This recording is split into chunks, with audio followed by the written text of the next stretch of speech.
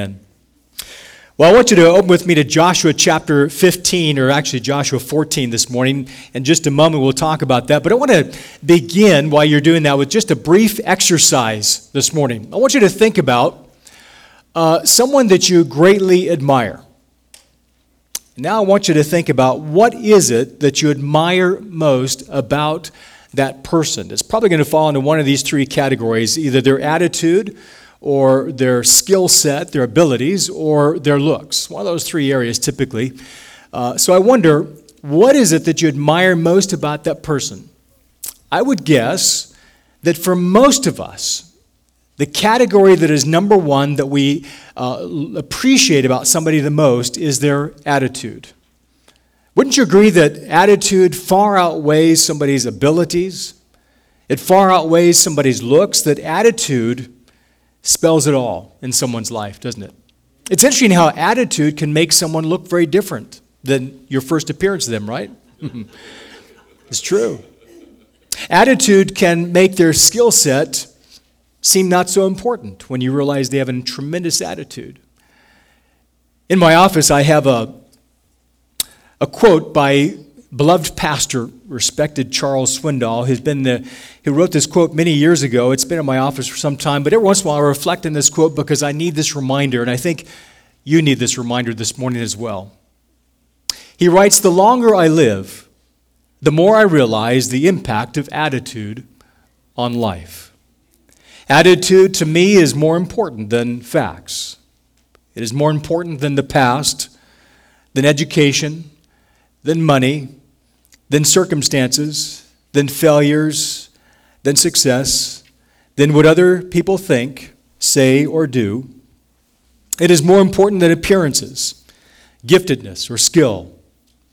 It will make or break a company, a church, or a home. And the remarkable thing is, we have a choice every day regarding the attitude we will embrace for that day. We cannot change our past, nor can we change the fact that people will act in a certain way. We also cannot change the inevitable. The only thing we can do is play on the one string we have, and that is our attitude. I'm convinced that life is 10% of what happens to me and 90% of how I react to it.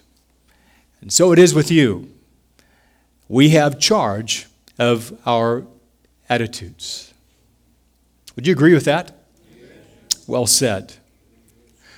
Today, as we come to the close of the final day of 2023, and we prepare to turn the page in the next chapter of a brand new year, 2024, we are met with the uncertainties of tomorrow, the challenges, as well as opportunities to trust our great God and Savior more and more in the days to come. The way I see it, our greatest need for the days to come is to trust the author and the finisher of our lives, our faith. To learn to love and to trust and obey all the more the one who purchased our forgiveness and secured our eternity. To determine that I'm going to follow with all my heart the one who said, "I will never leave you nor forsake you." To be strong in his assurance that says, "Do not be afraid." This morning I want us to look at a question that I think is a life-altering question, depending on how you answer it, and it's up to you. But it's simply this.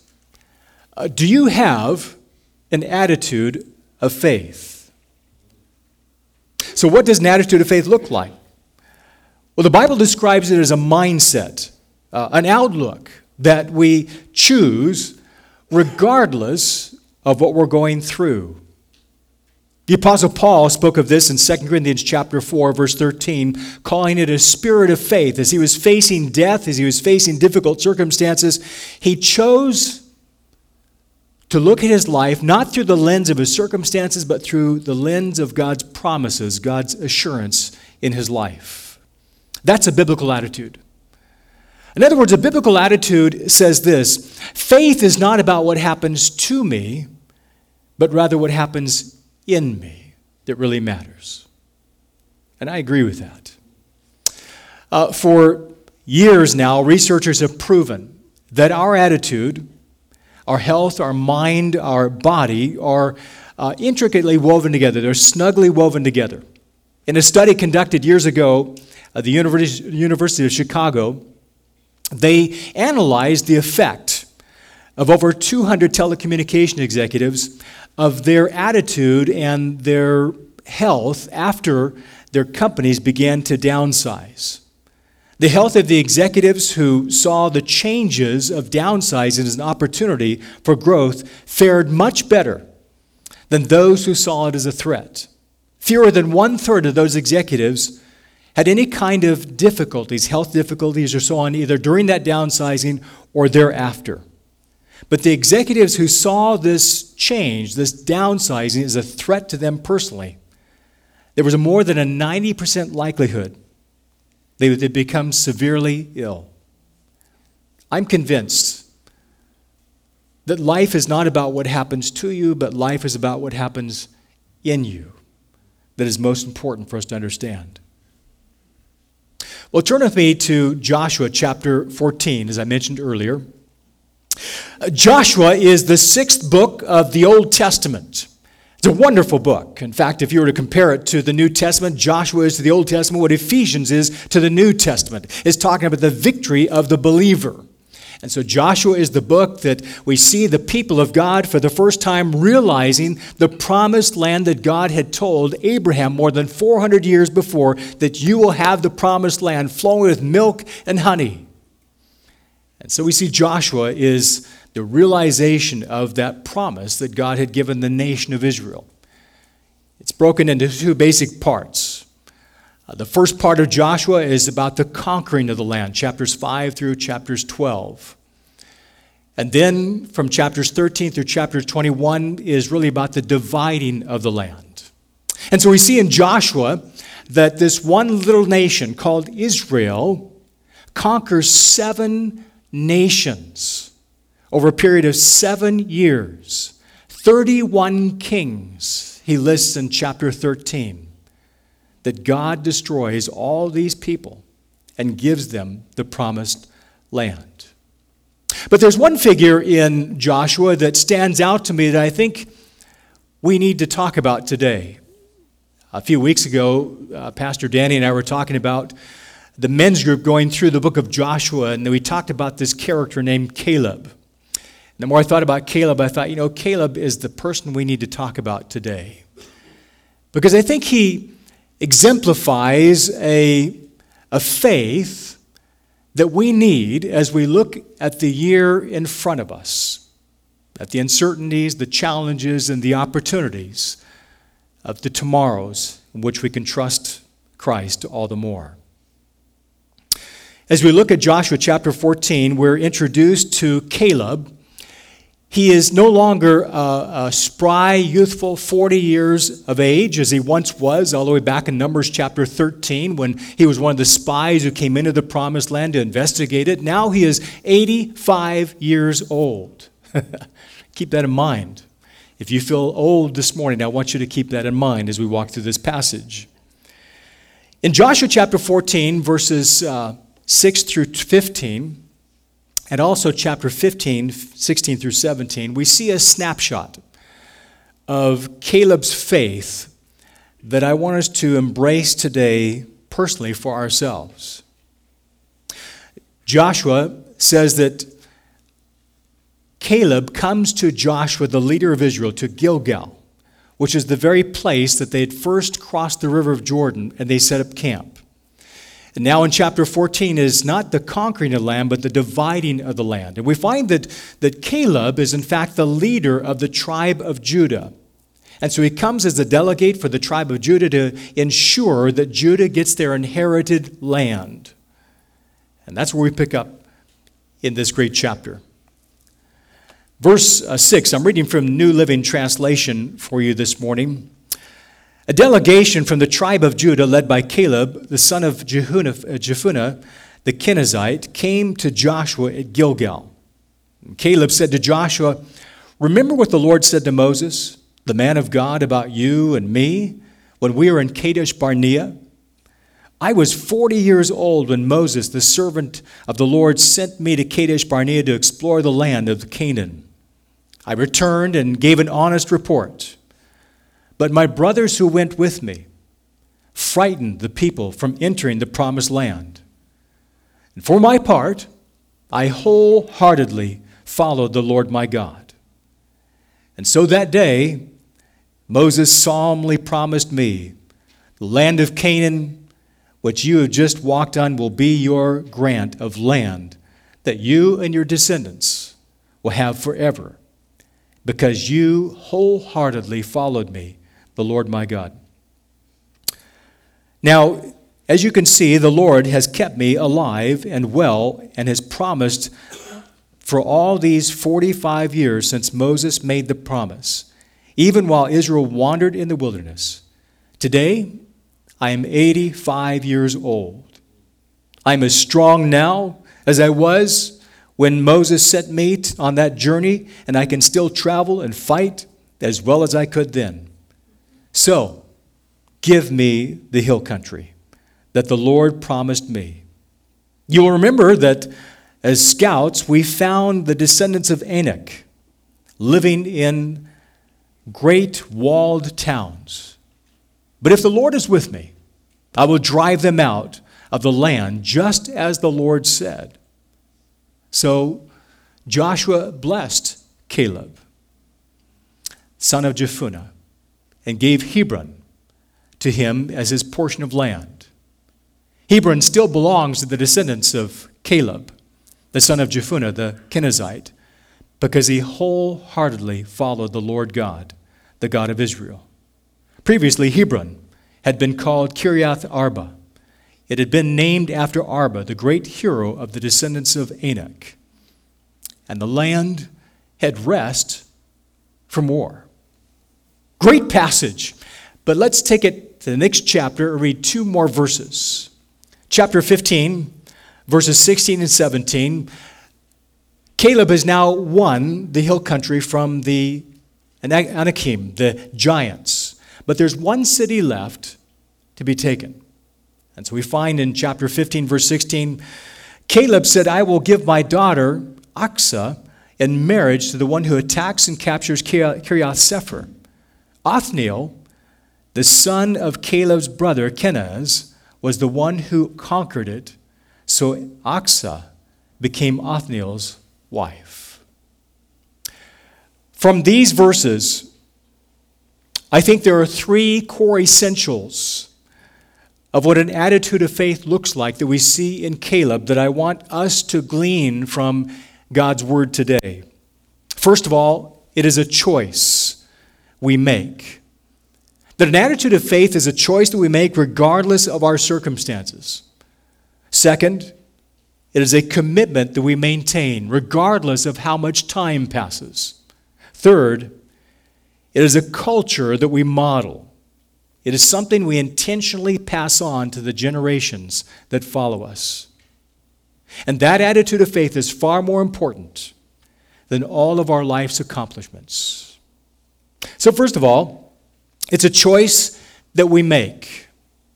That an attitude of faith is a choice that we make to overcome regardless of what people may say, regardless of what we think people might think, regardless of the circumstances we are facing. It is a choice that we deliberately, consciously, volitionally make. In other words, an attitude of faith is not an emotion. Sometimes we're waiting to feel faith. Faith is not something you feel. Faith is something you choose. It's not an experience. Faith is something that is separate from our experience. It is something we deliberately and consciously and volitionally choose. Now, in my mind, as I look at the life of Caleb, he is one of those guys that could have easily been tempted to write a big fat L on his forehead for loser. And you're going, why do you say that? Well, the deck was stacked against him. from the very beginning. You see, I don't know what his parents were thinking, but when they collared and leashed him with the name Caleb, they were literally calling him dog. That's what the word Caleb means. It means dog. So how would you like to be tagged with that name all your life? In other words, listen, your parents constantly, they talk to you, all you hear is eat dog, sit dog, go to bed dog, go outside dog, be quiet dog. Every time your mom and dad spoke to you, you weren't sure if they were talking to you or if talking to the family pet. Now, in all fairness, I don't think that his parents called him dog because they were speaking so much of the animal, but rather they were thinking of the honorable attributes that the name signifies. Attributes of loyalty, faithfulness, boldness, strength. And all those attributes literally personify the life of Caleb throughout the pages of Scripture. He was a bold and faithful and loyal man of God. 3 times in this passage, verse 8, verse 9, verse 14, it says, he followed the Lord God with his whole heart. He lived up to the very attributes that his name was given him. In fact, God even speaks of him the same way in Numbers chapter 24, verse 14. God calls Caleb my servant who has remained loyal to me. Wouldn't that be a great epitaph on your grave? He followed the Lord wholeheartedly.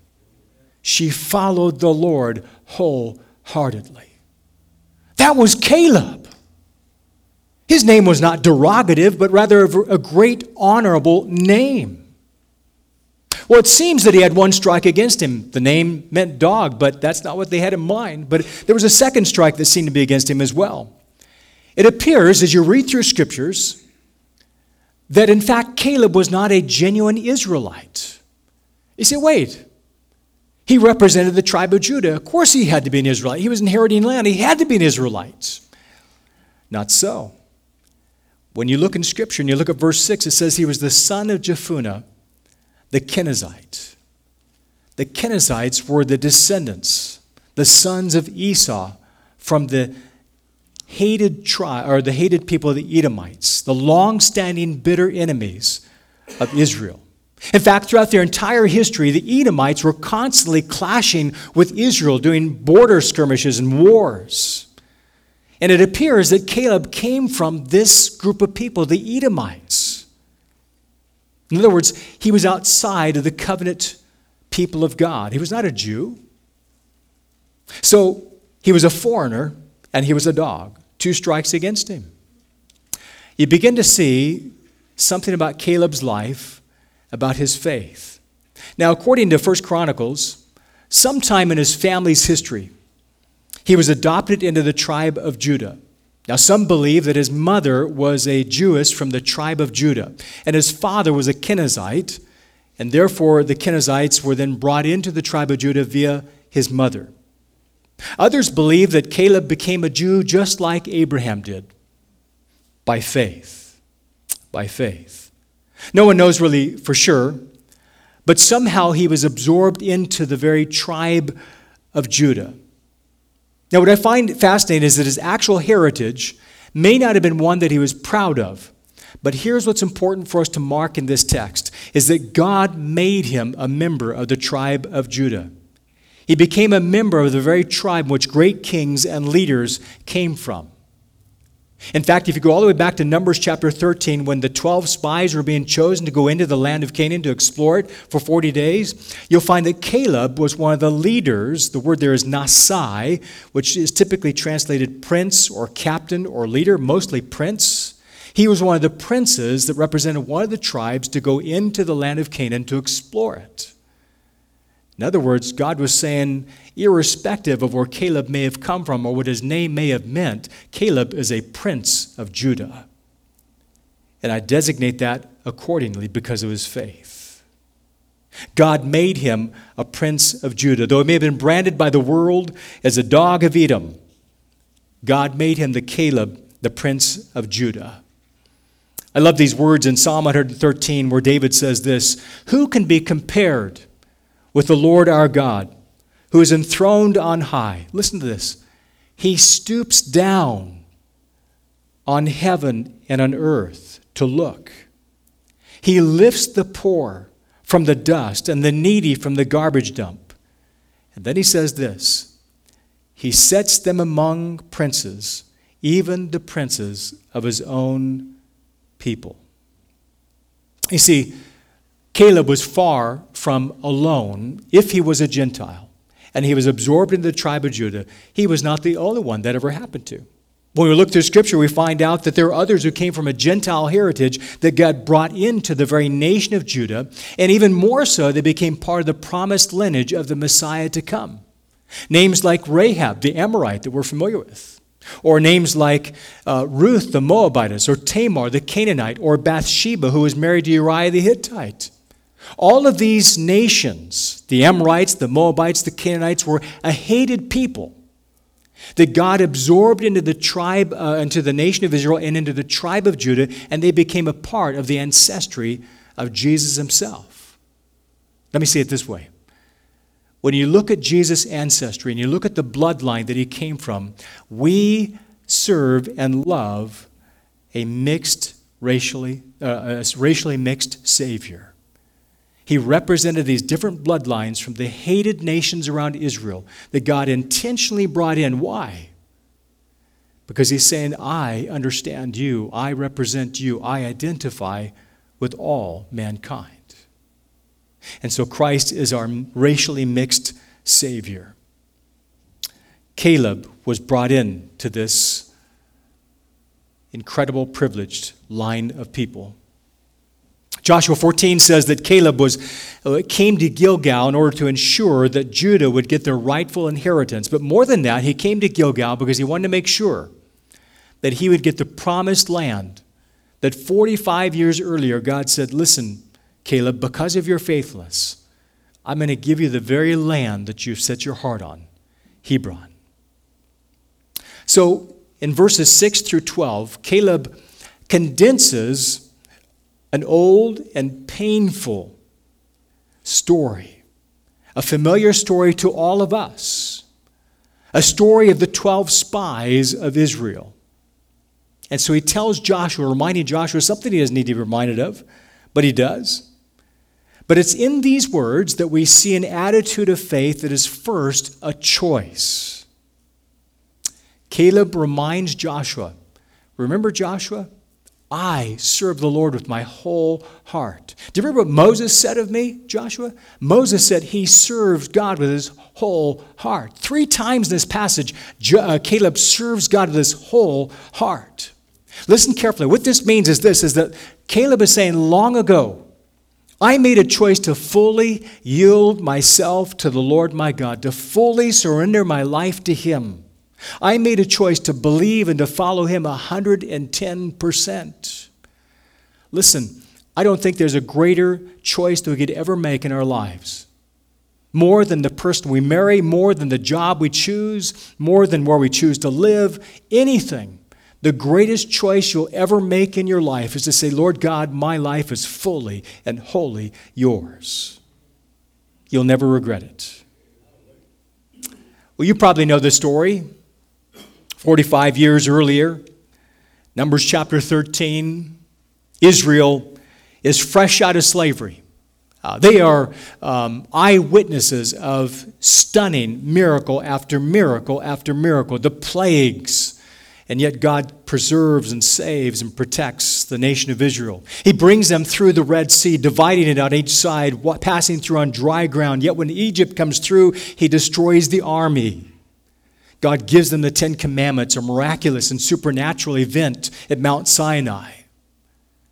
And God is doing all of this because he's preparing the people to take the promised land. Now, it appears, as we read Scripture, that we're mistaken. Israel didn't come from Egypt at all. They came from a place called Missouri. They came from the Show Me State. Because when it came time to take the land, the people of Israel said, we're not sure we really believe it's the land flowing with milk and honey. We got to see it to believe it. And so God in his mercy says, okay, fine. I want you to choose 12 leaders, 12 captains, 12 princes, each one representing one of the tribes of Israel, and send them in as spies into the promised land for 40 days, and they'll come back and they'll show you, they'll tell you what the promised land really looks like. You see, the people of Israel had to see it before they would believe it. So the 12 go into the land for 40 days, they wander around, they inspect it, and they come back. And 2 of those who come back say, you know what, we can do this thing. We've got this because God is with us.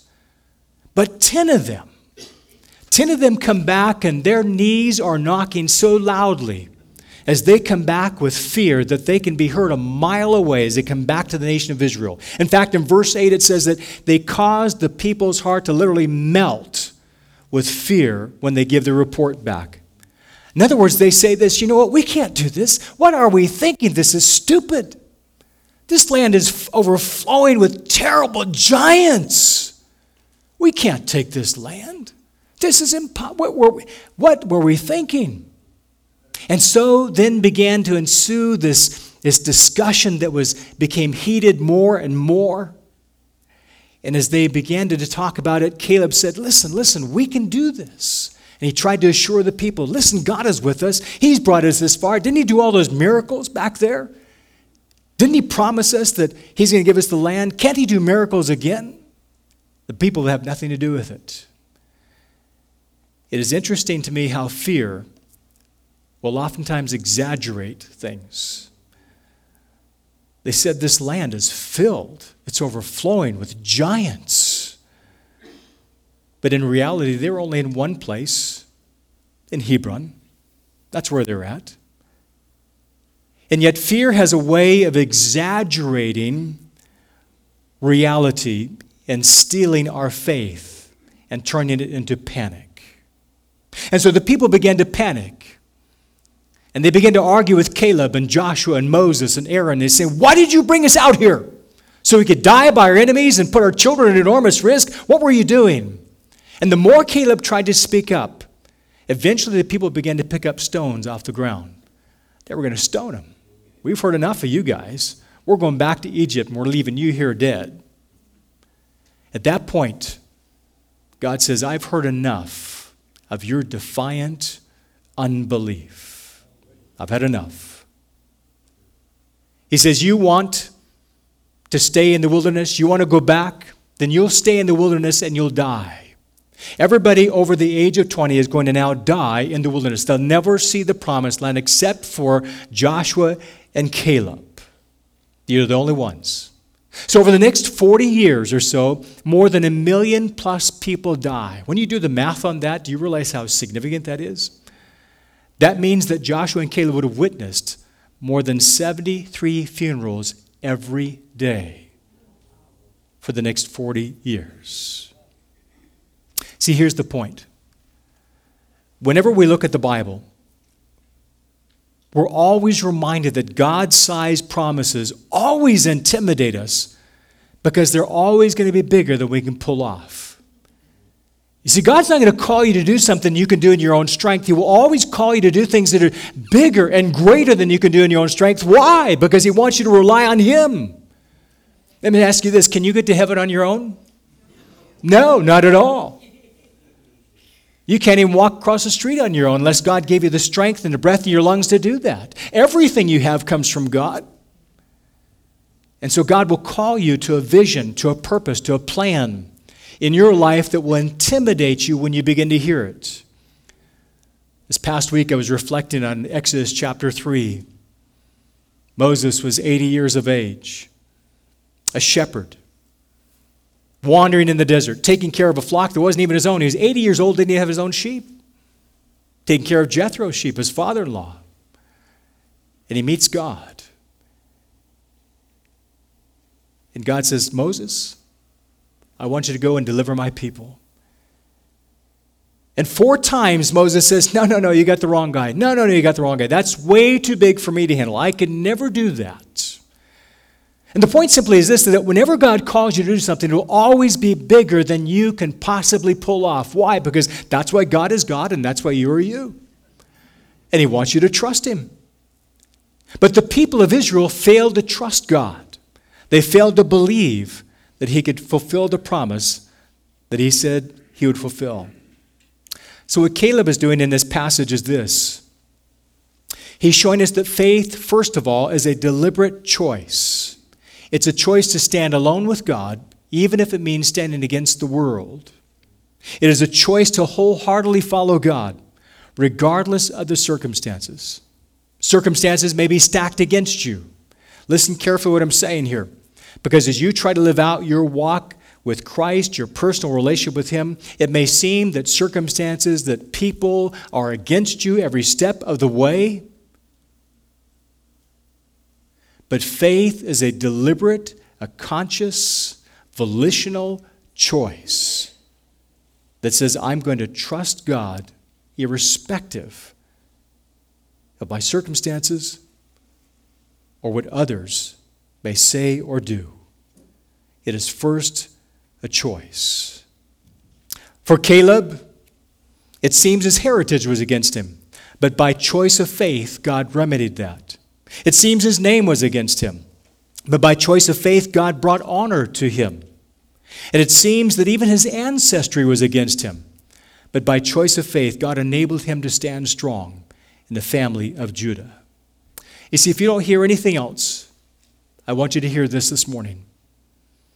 Your attitude of faith in God is a choice, regardless of the obstacles you face, whether it's your past, whether it's other people, or whether it's your pedigree.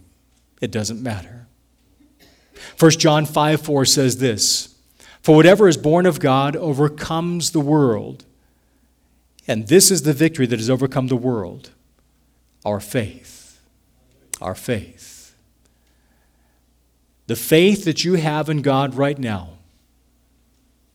is a choice that you must choose to make. And the level of trust that you give to God right now, in that faith is a choice that only you can make. And so were Caleb to stand here today, he would say, I want you to trust God, not with half your heart, not with most of your heart, but with your whole heart. Make that choice to trust him. Second, it is a commitment we maintain. Now, if you read the Bible very long, you're going to find out fairly quickly that it's not unusual that God has people wait, doesn't he? How long did Abraham wait before he had the promised son? 25 years. Can you imagine that? God says, Abraham, you're 75 years old. You're getting up there. But I'm going to give you a son. Whew, good thing, God, because I'm getting up there. And so he waits, and he's 76, still no son. He says, God, where's that son? I'm not 75 anymore. I'm 76. And so the years creep by. And Abraham says, God, where are you at? 25 years go by. He's 100 years old. And God says, oh, by the way, I haven't forgotten. Now's the time. And by this time, Abraham's already made plans of his own, hasn't he? But he had Abraham wait. He had Moses wait for 40 years. When Moses was 40 years old, he was strapping strong. He was a leader. He was in control of his destiny. He knew what he was doing. His plan was very simple. He was going to kill the Egyptians one at a time. But God foiled that plan, sent him into the desert. He became a shepherd for 40 years of a flock he didn't even own, humbled him, broke him. And then when he was 80 years old, after 40 long years, God says, okay, now it's time. I wonder how many of you this morning are sitting here thinking, you know what? Whatever plans you have for me, God, that you thought you had at one time, too old now, it's done. It's past. Opportunity is now escaped. And God says, not with me. Now's the time. I've been waiting for you to get over you so that you can serve me with your whole heart. And so Caleb waits for 45 long years. That's a long time. You see, he not only makes a choice to have a good attitude, but more than that, he maintains a good attitude for 45 long years. Now listen, when we make a choice to have a good attitude, we can do that, can't we? We can do that for about 2 minutes. Sometimes we can pull it off and have a good attitude for 2 days. But much beyond that, we begin to lose it, don't we? It becomes a difficulty, a challenge. It's like trying to stay calm when you're being attacked by 1,000 mosquitoes. You just can't keep it. You can't maintain it. But what really impresses me about Caleb is not simply that he maintains a good attitude for 45 years. Listen to this. There is not one shred, not one hint as you read through the Old Testament and you look at the character of Caleb, not one time do you see him going, woe is me. Self-pity, bitterness, resentment. You don't see it in him at all. He does not blame others for the situation he's in, although it's no fault of his own. He could have had Hebron 45 years earlier. But where do you hear him saying, these dirty, rotten... Never. What you see him doing is maintaining a good attitude. Now I want you to know this is speaking to me as much as it is to you because I was convicted by this before you were. One noted counselor said that he considers only one kind of counselee hopeless. The person who blames others for his or her problems.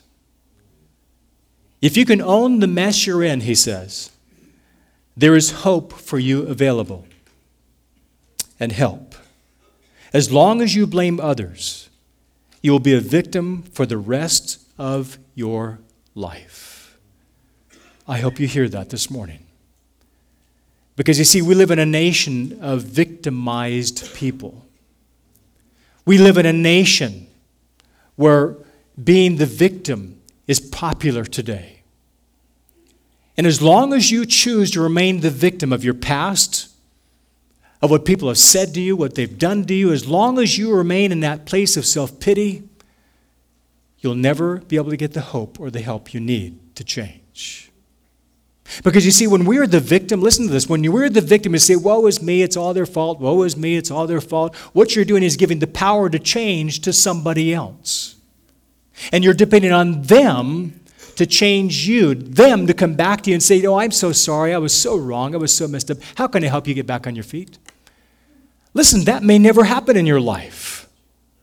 There may be people that are absolute jerks to you and they'll stay that way until the day they die. And if you're waiting for them to change, come back to you and say, oh, I'm so sorry, and somehow that's going to give you the leverage to turn around and say, oh, now I'm free, I'm relieved, now I can get better, you're hoping in the wrong way. That may never change. It's not up to them. It's up to you. As long as you blame others, you'll be a victim for the rest of your life. Now, don't you think, honestly, that Caleb had those moments? Don't you think? Let's just be real here. Don't you think he had those moments where he's like, he grumbled and struggled? I wonder if he thought, my life didn't turn out at all the way I thought it was supposed to. When I was 40 years old, man, I was like Moses. We were going to take the promised land. Things were great. The horizon looked fantastic. Life was good. And then somebody had to come and mess it all up. Any of you identify with that? I had my life all figured out. I knew exactly what was going to happen. I was so excited about it. And then somebody messed it up. Never once do you see that in Caleb. He maintained an attitude of trust, of commitment, an attitude of enthusiasm for 45 years. So how did he do that? I think we have to look between the lines of Scripture. Here it is. He refused to wallow in the pigsty of self-pity. He refused to feel sorry for himself and stay there. His focus instead was on the very promises of God, that God said, I'm going to give you, Caleb, that promised real estate that you set your foot on, you examined, you looked at, and your heart is set on. That's what I'm going to give you. And he maintained his trust and his hope in God's promise that God would fulfill what he said. He reminds Joshua of those very things. Listen again what he says. Now, as you can see, he says to Joshua, The Lord has kept me alive and well as he promised for all these 45 years. Then he makes a statement that I think is really cool. He says, I'm just as strong as I was then, and I can fight just as well as I could then. He recognized that God had sustained him just as God said he would. Today I'm 85 years old, he said, so give me the hill country that the Lord promised me. Hebron was the promised, prized real estate. It was the best of the best. Now, those of you who are in realty, you're probably familiar with, but oftentimes realtors will say that what makes a piece of realty lucrative is location, location, location. It turns out that Hebron was location, location, location. It was a place of beauty. It was a place of value, but it was also a place of rich heritage. Hebron was the very place that Abraham had come and set up an altar to worship the Lord and had lived there. But beyond that, Hebron was the very place where Abraham, the very patriarch of the Jews, was buried. Isaac and Jacob. This was a place of tremendous heritage, tremendous value, but also a place of tremendous beauty. There was just one large problem. This is where the sons of Anak lived, the giants, the Anakim. And they had lived there for hundreds of years. They were the descendants of the Nephilim who had existed during the times of the flood. And they were called by a number of different names by the people, or the different people living in Canaan. The Moabites called them the Memim, which mean terrors or horrible ones. Others called them the Rephaim, that is shades or ghostly ones, shadowy ones, mysterious ones. Some called them the Zumimines, those who speak gibberish, because their language no one could understand. And they are described throughout Scripture as being fearsome and terrible giants. One of them we find in Numbers chapter 3, verse 11. His name is Og. He's the king. His bed, it says, was made of iron. It was 6 feet wide and more than 12 feet long. There were giants in the land those days. They really existed. In the London Museum, there's a femur of one of these giants. Based on just the size of this femur, this giant was thought to be about 9 feet tall. 9 feet. Wow. And a whole civilization has been uncovered in the area of Canaan of buildings that were built for giants. There were giants in the land those days. As a matter of fact, the name Anakim became proverbial for enemies that was impossible to conquer. Who can stand before the Anakim, the saying went. So for 40 plus years, Caleb had this battle in front of him. But more importantly, for 40 plus years, he committed to maintaining a right attitude. He consciously made a choice not to be bitter, to blame others. Even though I'm sure there were times he was tempted to give in to self-pity, resentment. I could be enjoying that land right now. I really could. But no, somebody's got to mess it up. I love these words of Martin Lloyd-Jones, who was also an English heart surgeon, well-known Bible expositor, but he said this: most unhappiness in life is due to the fact that you are listening to yourself rather than talking to yourself. I think he's right. What are those voices that you're listening to? It's easy to find people who will drag you down the road of self-pity because, you see, misery always loves company. But Caleb didn't listen to other voices. He didn't listen to anybody else, but he spoke to himself. He spoke to himself. He reminded himself of God's promises. Do you know how he did that? I don't think it's too difficult to imagine. Imagine what it must have been like for Caleb spending time in the desert. as he was spending time with this younger generation. They had to break down camp, set up camp. They had to gather manna on a daily basis. And while they were working, either breaking down camp, setting up camp, gathering manna, as they were going along, I think he told the younger generation, do you know what I saw over there in the promised land?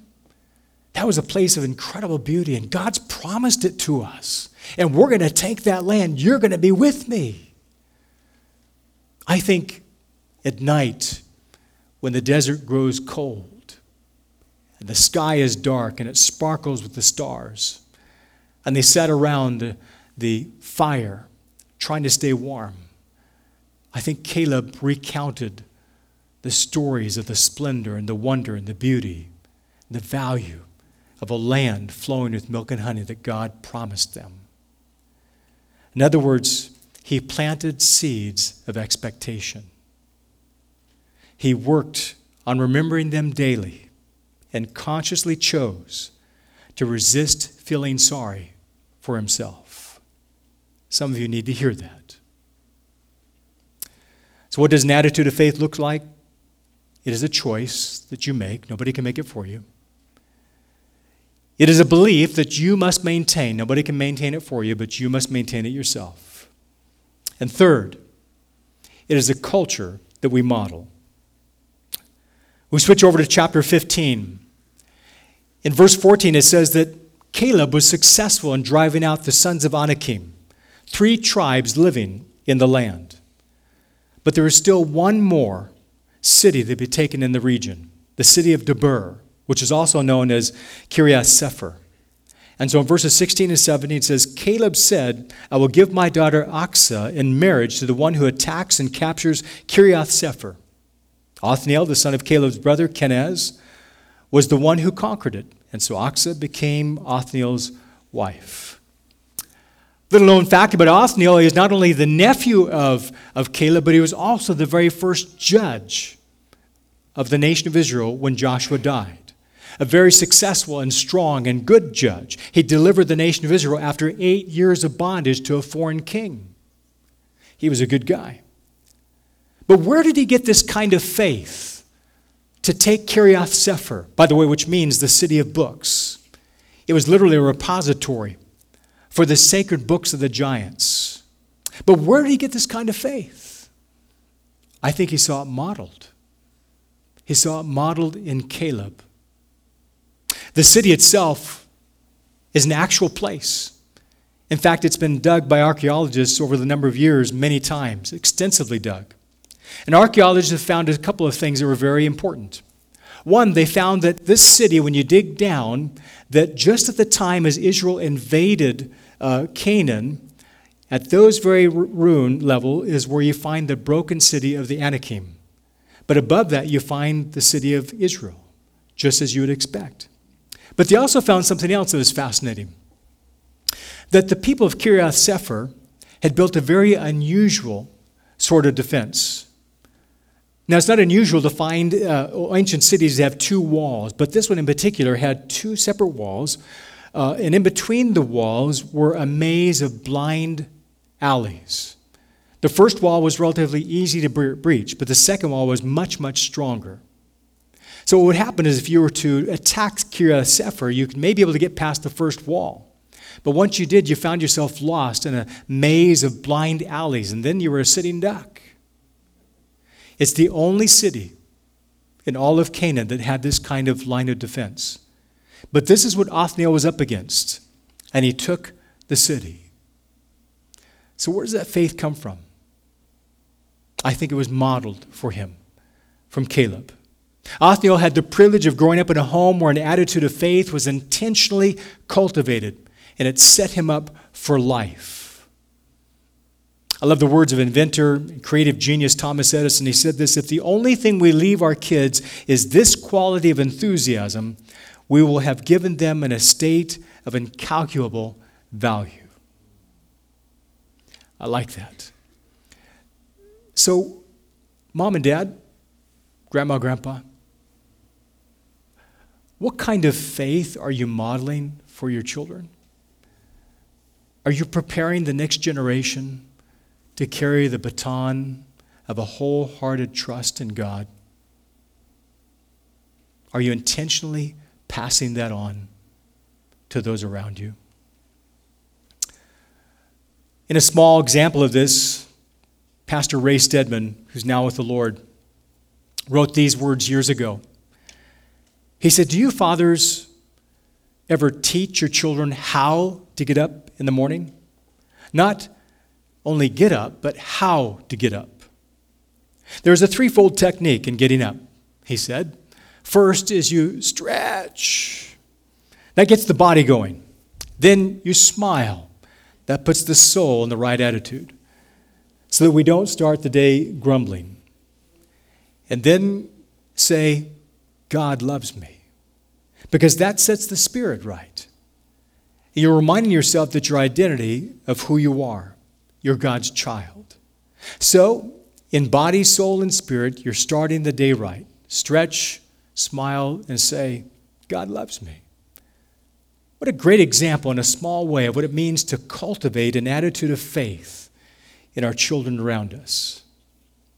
So let me ask you, what is your attitude of faith going to be in 2024? Less than 24 hours from now. Fear? Discouragement? Fatigue? Frustration? I think we're Caleb to step out of the pages of Scripture, out of time itself, and to stand before us. I think he would say, the wisest, the greatest, most important thing you could ever do is wholeheartedly follow the Lord your God.